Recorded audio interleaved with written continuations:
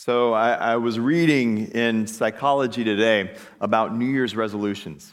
Now, I wasn't reading about New Year's resolutions because I enjoy New Year's resolutions. I think my fascination with them really revolves more around the fact that I like to work out. So consequently, I know that at the beginning of every January, I should avoid the gym. Because there are a lot of people who have made New Year's resolutions that will come into the gym, and I will no longer be able to use my favorite equipment at the gym. Or if I do, it means I have to wait in a long line, and I don't like waiting in long lines when I'm at the gym, so it's better just to take a couple weeks off the gym, wait for all those people who have made New Year's resolutions to peter out, and then I go back to the gym. So in Psychology Today, it was talking about how apparently about 50% of you adults are not like me in that I don't make New Year's resolutions. About 50% of American adults make New Year's resolutions on a yearly basis. I tend not to. I'm a bit of an ornery person by nature. If someone tells me I'm supposed to do a New Year's resolution in January, I'll wait till February to come up with my New Year's resolution. I don't like doing things like that. Now, when people make New Year's resolutions, for the most part, they revolve around financial or something related to health or something like that. Now, and again, this part isn't unexpected, but most New Year's resolutions don't last very long. They don't last very long. Now, there are a number of reasons that this article cited, but the one significant one that it pointed to as being probably the predominant reason is that when people begin New Year's resolutions, they quickly become dissatisfied because they don't see the change they had wanted. They don't see the change. They don't see the effect of the New Year's resolution quickly enough, and so they bail out. If it's the gym, then they don't begin seeing the effects of weight loss or muscle or whatever their goal is. If it's eating healthier for just general health, they don't see any effects that come from it quickly enough. So they return to their natural habits. Now, I think this overlaps with James's message for us today. I think this overlaps with what we'll be looking at. Our passage this morning comes at the end of James's letter.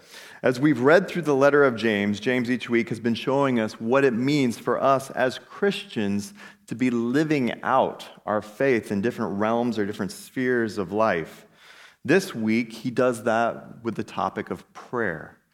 We take a look at what prayer means and how do we live out our faith in prayer as one of the most fundamental Christian practices or Christian disciplines of the Christian life. His discussion of prayer follows from the previous discussion on suffering that we looked at earlier in chapter 5, talking about how do Christians persevere in the midst of suffering. So in the last section, we talked about how we need to be patient in the midst of suffering. Well, this follows that conversation up with adding one more topic on. We don't just need to be patient, but we're also called to pray. Right? So this week, James gives us the other element that we need to cling to Christ in the midst of pain, and that is prayer. Barna reports that prayer is one of the most consistent religious practices in American lives. About 85% of Americans daily engage in some activity that they refer to as prayer. Right? This is something that people practice. Now, in that report, Barna's not saying that all 85% of those are Christians. So they're praying to various things, some different deities. They're praying, but they're doing something that they consider to be prayer on a regular basis. But James is going to step in today and helpfully direct us in what it means for us as Christians to be raising up genuine Christian prayers. We're going to look at what it means to be raising up genuine Christian prayers. So today we're going to look at the faith that prays, or more specifically, prayer and its persevering power in plight. Its persevering power in plight. There are about five or so things that James is going to tell us about prayer this morning as we jump into our passage. But let's go ahead and look at our passage. We'll read through it. It should be up on your screen. Again, this is James chapter 5, verses 13 through 20. If you have your Bibles, go ahead and open them up. James chapter 5, verses 13 through 20. Is any one of you in trouble? He should pray. Is anyone happy? Let him sing songs of praise. Is any one of you sick? He should call the elders of the church to pray over him and anoint him with oil in the name of the Lord. And the prayer offered in faith will make the sick person well. The Lord will raise him up. If he has sinned, he will be forgiven. Therefore, confess your sins to each other and pray for each other so that you may be healed. The prayer of a righteous man is powerful and effective. Elijah was a man just like us. He prayed earnestly that it would not rain, and it did not rain on the land for 3.5 years. Again, he prayed, and the heavens gave rain, and the earth produced its crops. My brothers, if one of you should wander from the truth and someone should bring him back, remember this: whoever turns a sinner from the error of his ways will save him from death and cover over a multitude of sins. Let's pray. Dear Father, Lord, I thank you so much for this morning. I thank you for your word, Lord. I thank you for our opportunity to just be in your word, God. Lord, we pray that you would speak to us afresh this morning. Lord, that you would give us a greater understanding of what you have called us to in prayer, Father, and that we would live out a life of prayer, Father. God, that your word would inform the way that we talk, the way that we communicate with you, Lord, and that would transform us and transform our prayers so that our prayers might provide the power that we need to persevere in the midst of plight, in the midst of suffering. God, you are good. Lord, we pray all this through your Son and by your Spirit. Amen. All right, so principle number one then this morning that James points us to is that prayer is persistent. Prayer is persistent. We get this from verse 13 where James writes, "Is anyone among you in trouble? Let them pray. Is anyone happy? Let them sing songs of praise." All right, so James here, he presents two ends of the spectrum. Two ends of the spectrum. If anyone is in trouble or suffering or in the midst of hardship, they should turn to Christ in prayer. If anyone is happy over here on the other end of the spectrum, then they also should turn to God. So that no matter what the circumstance that you're in, you should always be turning to Christ, right? James tells us our response should basically be the same. No matter what, we are going to God, regardless of our circumstances of life. Now, neither of these responses are really all that natural for us. These things aren't things that we would just naturally do of our own accord. How many times have we seen people actually pull away from God in the midst of struggles and in the midst of trials? Sometimes they do so out of indignation. Why would God let me go through that? Why would God allow me to experience that? And so we pull away. Sometimes it's out of a lack of genuine belief or genuine faith. And so we say, if that could happen to me in my life, then maybe God isn't real. Then maybe God isn't really there if I'm able to go through these sorts of trials. On the other side, how often do we see people ignore God when things are going well in their life? Things are going well, and so they have no need for God, so to speak.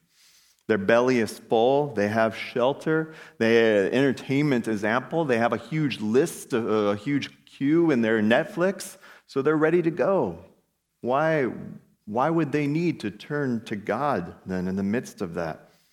But James's advice here is that no matter our experience, that we should persist and always going back to the Lord. It reminds me of the classic illustration of the college student that only calls home when they need something, right? Not that any of you college students or any of you parents have a college student who is like that, but you get a phone call from your college student and all of a sudden you know their car is broken, or they're hungry, or they just need someone to do their laundry for them, right? You kind of go down the list, and you can almost predict how the conversation is going to play out, right? Is that what our prayer life is supposed to be like? We only go to God under certain circumstances? No, we're to go to him regardless of the circumstances of our life. A life of faith and wisdom is built on prayer regardless of whether or not you always feel like praying. In our family devotions and our family worship, one of the things that we do daily is as a family, we pray together. And one of the rules of our prayer time is that everybody prays, regardless of whether or not we feel like it. Because there are many days when I don't want to pray. There are many days when I don't feel like praying, right? If I began to only pray on the days that I felt like praying, I would not be praying very regularly at all. So I want to teach my kids that their prayer life isn't contingent on how they feel. Right? Now, that might sound weird to some of you. Some of you might feel like, well, that sounds hypocritical. I mean, aren't we only supposed to do it when we feel like it, when we have this right feeling? To which I would say, well, no. If I told my kids to clean their room and they came back to me and said, Dad, I don't really feel like it, and if my heart's not really in it, I feel like it'd be hypocritical for me to actually go and clean my room. Right? That I don't even know what I would do if my kids did that. God has called us to a life of prayer regardless of how we feel, regardless of the situations, regardless of where we're at. Our life is to be a life that's bathed in prayer. James is encouraging us to cultivate a regular discipline of seeking out the Lord. The second principle that he highlights is that prayer is public. Prayer is public. James here, he unfolds this situation in verse 14. Is anyone among you sick? Let them call on the elders of the church to pray over them and to anoint them with oil in the name of the Lord.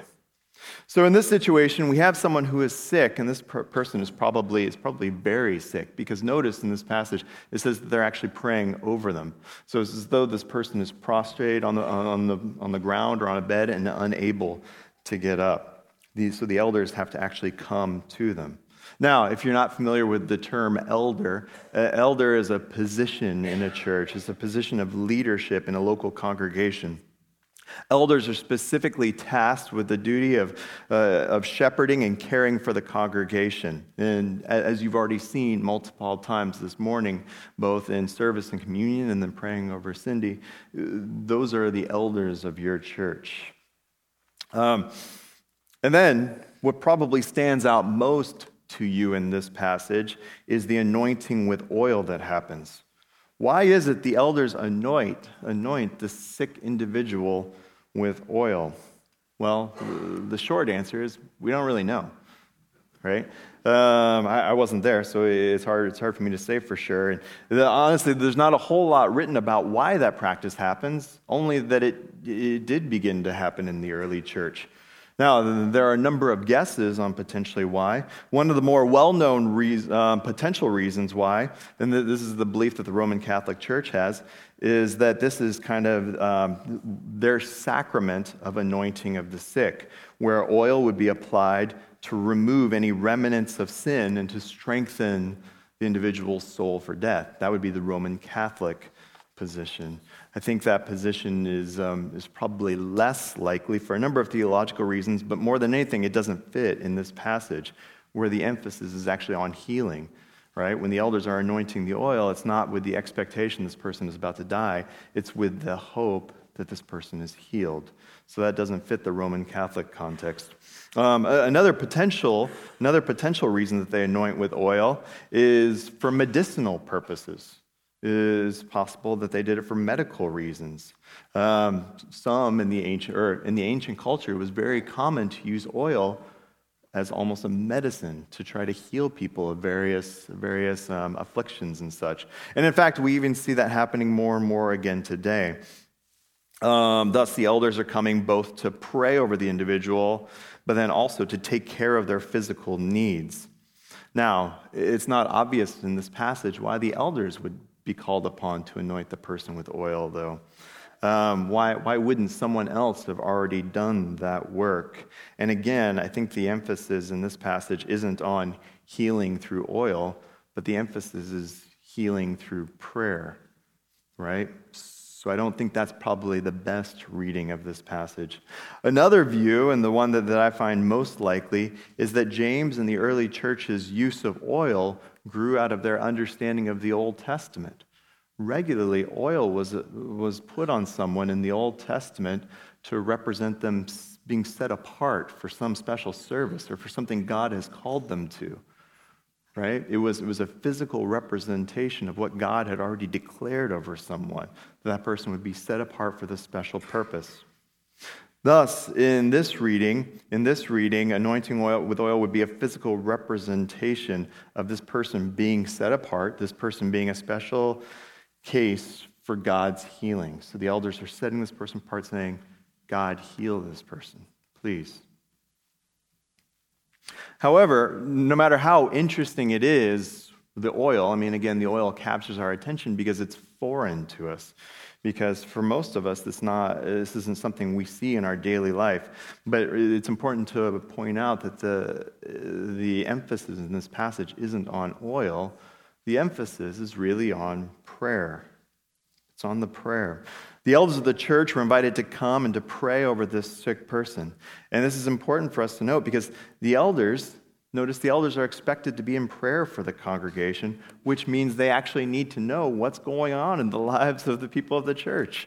As prayers are needed, as things come up, the elders need to be informed about these things. People are communicating their prayer needs to the elders, but not just to the elders. Notice in verse 16, therefore, confess your sins to each other and pray for each other so that you may be healed.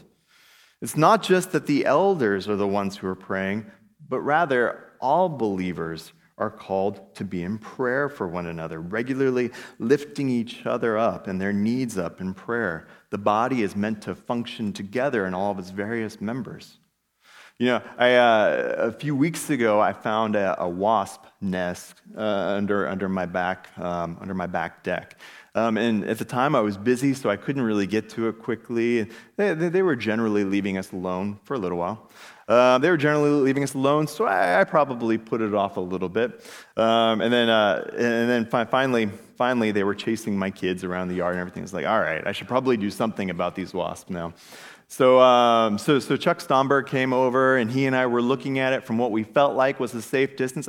We had to be at least 10 to 15 feet away from that nest, kind of looking at it, plotting their ultimate demise, talking about the various poisons I was going to use to eradicate them.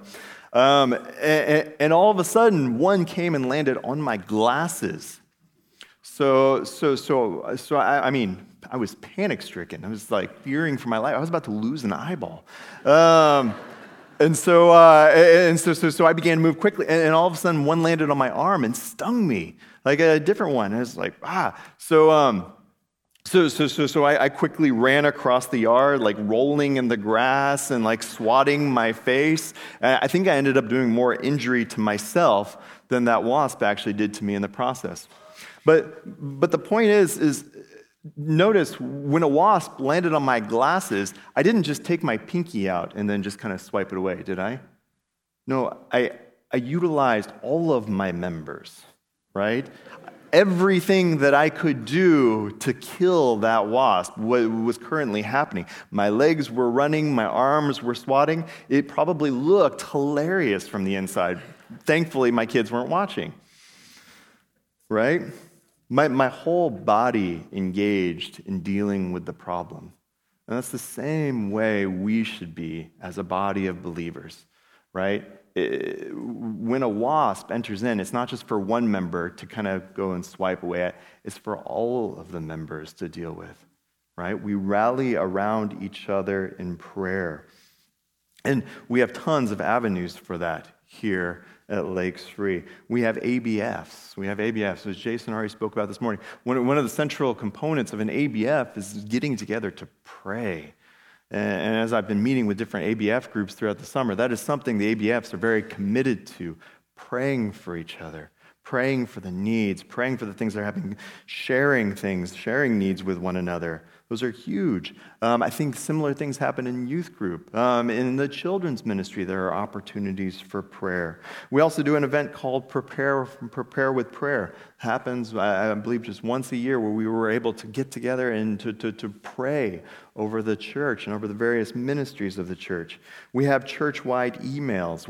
In our connection cards, there's actually a place where you can fill out prayer requests. Right? There are tons of avenues for us to be about the work of public prayer, corporately praying for one another. One of my friends, a pastor out on the East Coast, Garrett Kell, he likes to point out that the single most important book for every Christian, aside from the Bible, is the church directory. The single most important book for every Christian is the church directory. Why? Because you have a prayer book right there with all the names in the congregation, so that daily you can be lifting up the members of our congregation in prayer. Whether you know their specific needs or not, we can be praying for one another. So what does your prayer life look like? Is it more focused on you, or are you thinking about the needs of the body? The next principle is that prayer petitions. Prayer petitions. It makes dependent needs, it appeals them to God, right? Prayer leans on God. James shows us this in verse 15, one of the more difficult verses in this section. The prayer offered in faith will make the sick person well, and the Lord will raise them up. So James here states that the prayer offered in faith, or just the prayer of faith, will make, this is future tense, will make the sick person, which is probably here referring to the invalid who's already been anointed with oil, it will make them well. This word for well in the Greek, it actually we'll get to that. So there are a number of ways to interpret this passage. There are a number of ways we can look at this. One interpretation is that if the Christian prays and has absolute confidence in the outcome of the prayer, then it will happen. It will happen no matter what it is. If the Christian prays, then whatever they pray for will happen. Now, this interpretation is certainly understandable if we read this verse in isolation from the rest of the book and even from the rest of the Bible. It's certainly understandable that if we take just this verse and read it by itself, it would be easy to understand how we would arrive at that conclusion. But I don't think that's a good interpretation for this verse. And I think there are a number of reasons why. One of the reasons is just by looking through the New Testament, we see sickness is still very much present in the early church. People were getting sick, right? For instance, Paul in 2 Corinthians 12, he prayed 3 times that the Lord would remove a thorn from his flesh. And I don't think he's meaning literal thorn here. He's probably referring to sickness of some sort. He prays 3 times that the Lord would remove this, and the Lord's response is, no. No. Even though Paul prayed this, God told him, no, I will not do it.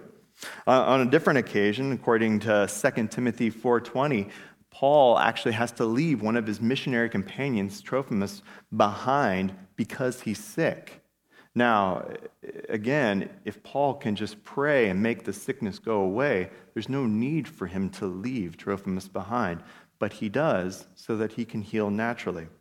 On a different occasion, when he's writing to Timothy in 1 Timothy 5, he tells him to drink a little bit of wine because he has stomach issues, and wine helps him deal with his stomach issues. His response to Timothy isn't, Timothy, why haven't you prayed about this? Why aren't your prayers being effective? What's your sin? You need to get your act together, and let's make this happen, right? No, rather, he gives them a very physical way to try to deal with an ailment. So again, we see sickness in the New Testament. And then there's also Jesus' promise in John 16:33 that in this world we will have troubles. In this world, he promises we will have troubles. This life is not meant to be a copacetic life of ease where everything goes well and we get to experience heaven here now on earth. Rather, that's still something we're looking forward to.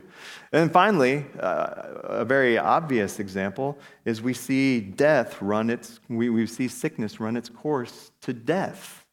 right? Death is still present.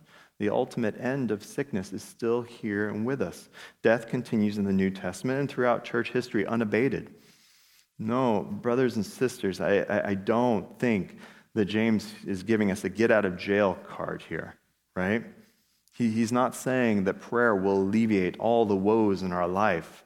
And I don't think that's what James is indicating here. And looking at James's life, I don't think there's any notion of that there. He's seen too much death and hardship to possibly believe that. So another, and I think much better interpretation, is that this verse is referring to a spiritual reality. So that the person pictured here isn't actually healed, but rather they're spiritually bettered somehow. They know Christ more. They're sanctified. Now, to support this, the language in this passage isn't necessarily obvious in the NIV. It can be read this way, that we're looking at a spiritual situation. The word, the description, being made well here, that's actually the Greek word for saved. That's actually the Greek word for saved. And being raised up is typical language of resurrection. And then the following verse goes on to discuss forgiveness. So maybe this is the spiritual reality that's being unpacked here. Now, I think this is good interpretation, and many smarter people than myself certainly hold to this interpretation, but I still don't think it's the best interpretation. I don't think it's the best one. When Jesus used the language that we just discussed, the language of saved, the language of being raised up, things like that, he is fairly consistently referring to physical healing. He is pretty consistently referring to physical healing. And James ends up being a major source, or Jesus ends up being a major source for James in his writing. So I think James is using the same language as Jesus, and the same language of the Old Testament authors who also use the language in that way. And on top of that, in addition to to Jesus' influences on his own language, his immediate context also seems to be pointing towards physical healing, right? I think that's what we see in verse 14. Verse 14 is looking forward to the healing of the person who's been anointed with oil and prayed over. But not only that, but also in the following verse where it talks about forgiveness. In the ancient world, physical healing and physical sickness are often closely tied to questions of sin and forgiveness, as the ancients believed that physical ailment was often the result of sin.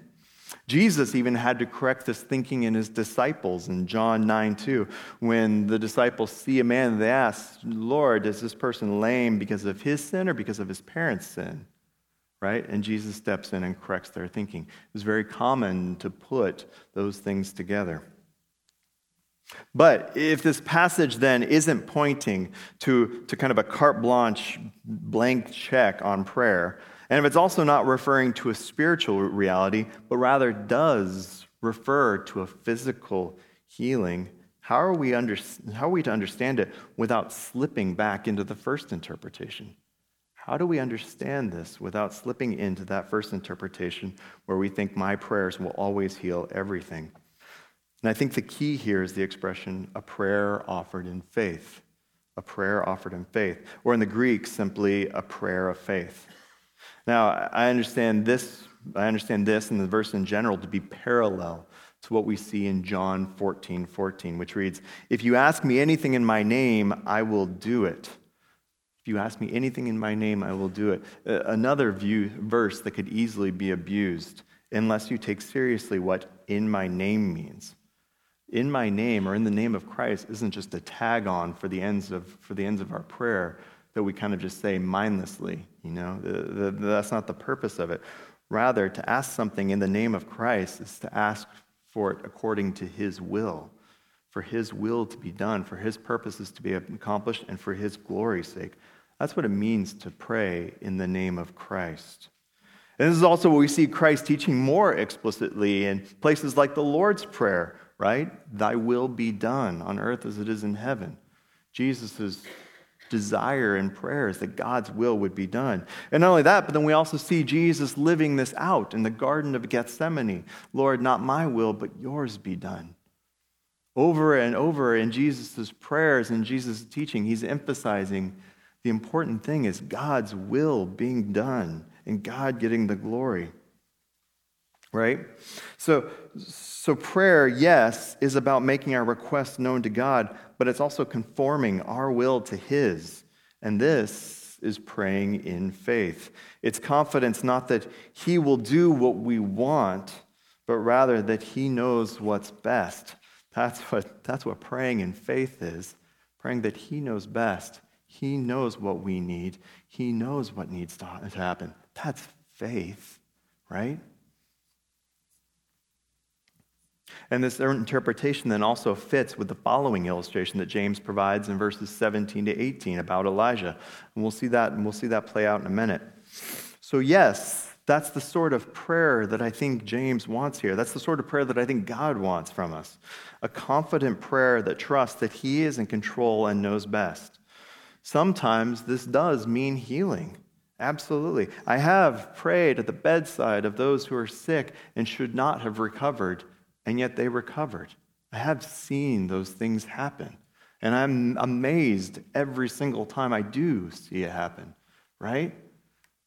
But I have also prayed at the bedside of those who were not meant to get better, who were not expected to get better, and indeed they did not, right? I have seen both ends of the spectrum. And I have also seen death, and I have seen paralysis, and I have seen cancer. We hear confident, that we're supposed to be confident in our culture, and so often we equate it with self-confidence. But that's not the biblical confidence. That's not biblical confidence. Rather, we look confidently to Him. We pray prayers of petition and dependence on Him, calling on Him to act, calling for His will to be done, calling for His glory to be made manifest. God desires prayers of faith that boldly and confidently trust in Him with every human inclination, when everything in us cries out, "No, I know better. I know what should happen here. I know how this situation would best play out." A prayer of faith says, "No, you don't. God knows what's best in this situation, and God knows how this situation should play out." The next principle that we look at is that prayer is proportionate. Prayer is proportionate. And what I mean when I say that is it's proportionate to and related to our relationship with Christ. Like we already saw back in verse 16. Therefore, confess your sins to each other and pray for each other so that you may be healed. So as we already saw, there's a public nature of praying for each other, but there's also a need for confession. Now, this isn't a Roman Catholic style of confession. This isn't that you need to come to Pastor Jason and myself and spill your guts and tell us everything you've ever done. Rather, this is something that you need to do with each other. As you struggle with temptations, as you struggle with sins, you need to be about the regular act of sharing them with one another. Having people in our lives and mature believers who can come alongside us and battle with us for our faith is so important in the Christian life. In fact, James seems to be making the case that it's essential in the Christian life. We need people to whom we can confess our sins and temptations. And why? Because it affects our relationship with Christ. Our lack of intimacy with others will affect our intimacy with Christ. And our sin actually affects our prayer life. As James said earlier back in 4:3, when you ask, you do not receive because you ask with the wrong motives. Our sin stifles our prayers. Finally, James's final principle for us is that prayer is potent. Prayer is potent. This comes out of verse 16. The prayer of a righteous person is powerful and effective. James wants his readers to understand that prayer is powerful. There's great prayer in it.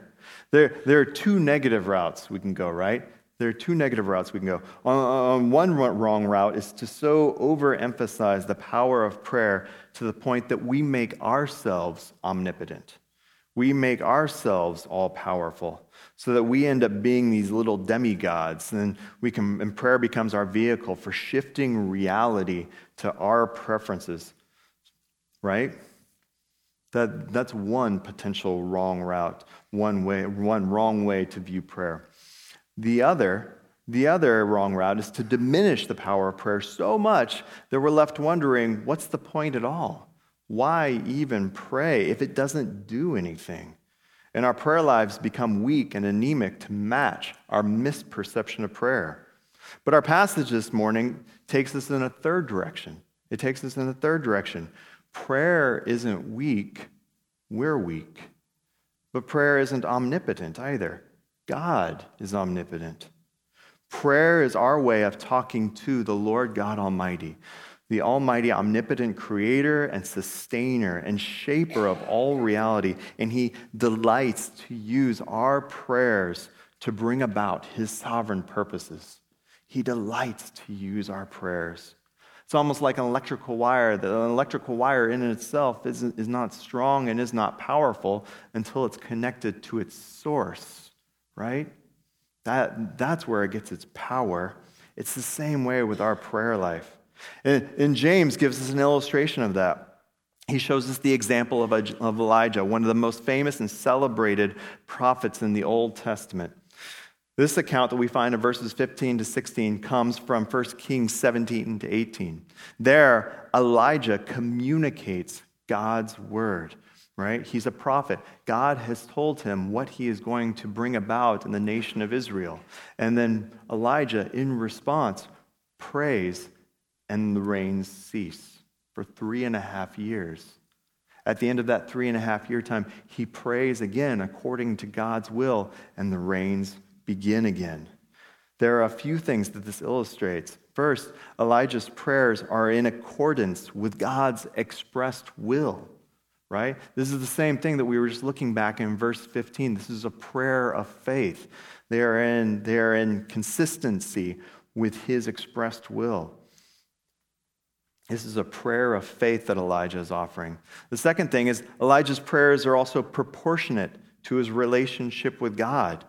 Though he wasn't yet in a relationship with Christ, he wasn't covered in the blood of Christ, he was considered to be righteous. And so he was able to come before God and make these sorts of prayers. And then finally, we see God accomplishing potent things, powerful things through his prayers. This is what James is calling us to, brothers and sisters. He doesn't want us to pray weak prayers. He wants us to pray powerful prayers that accomplish his great things. God doesn't need us or our prayers, but he wants to use us. He wants his people to come before him together with big radical prayers that have been shaped by confession and righteousness of his Son. Prayers that erupt from our intimacy with him, regardless of the situations of our life, regardless of the context. God wants these kinds of prayers, and he wants to bless them. He wants to do radical things with them. This isn't a God who is enslaved to our whims, and it's not a God who is distant or stingy with his children. This is our King who stands on Mount Zion, before whom the mountains are leveled, before whom the oceans will be drained, before whom the stars and the sun blush, because they are just that dim in comparison with him. And yet we, more often than not, content ourselves with mealy-mouthed, puny little prayers to this mighty King. This should not be so. Let us be the sort that storm the gates of heaven with big, bold, passionate prayers, lifted up in accord to his word and to his will, prayers of faith. Let's be bold in the things we petition God for. Let's pray for the salvation of our neighbors. Let's pray and not grow weary of praying for our families who don't know the Lord, that we've been praying for years, but we've gotten tired and we don't believe God will actually do anything at this point. We need to continue to storm the gates of heaven for them. We need to continue to be prayerful. We need to pray for our country, that there would be a radical change that would happen in this country that would draw people to God. We need to pray for our neighborhoods. We need to pray for our cities. There are no prayers that are too big for our God. The problem is that our prayers are often too small. Right? So what do we do with this? How do we live out this sort of prayer life? Just 4 points quickly. Number one, first and foremost, our prayers are rooted in faith, right? right? It's rooted in our relationship with Christ. If we don't know him, we cannot come before the Lord God Almighty. It's rooted in faith, and we only know him. We only know him through trusting in the saving work of his Son for us. We need faith. Number 2, we need to know God's will and be transformed by it. He gives us his will here in his word. And as we spend time with him, he shapes us. He shapes our hearts. He shapes our minds so that we know his will. We know what he is calling us to. Number 3, we need community. If we're genuinely going to be corporate prayers, public prayers, we need Christian community we can pray with. And number 4, we need boldness. We need boldness. We need to pray and not grow weary. Brothers and sisters, verses 19 to 20. My brothers and sisters, if one of you should wander from the truth and someone should bring that person back, remember this: whoever turns a sinner from the error of their ways will save them from death and cover over a multitude of sins. Let's continue to do this as a body in prayer. Let's continue to lift one another up, to pray for each other, to turn each other from our sins and from our corruptions and from our temptations. Not like a New Year's resolution where you quickly stop within a week, but with confidence that God will work. Let's pray. Dear Father, Lord, we thank you so much. We thank you so much that you hear our prayers, Father. We thank you so much that you work through our prayers, God, again, not that you need us, but God, because you are just that good and because you love us that much, Father. Lord, I pray that we would be bold in our prayers. God, we pray this through your Son and by your Spirit. Amen. If you would stand for our benediction, comes out of Ephesians chapter 3, verses 20 to 21. Now to him who is able to do immeasurably more than all we ask or imagine, according to his power that is at work within us, to him be glory in the church and in Christ Jesus throughout all generations, forever and ever. Amen. Go in the grace and peace of our Lord Jesus Christ.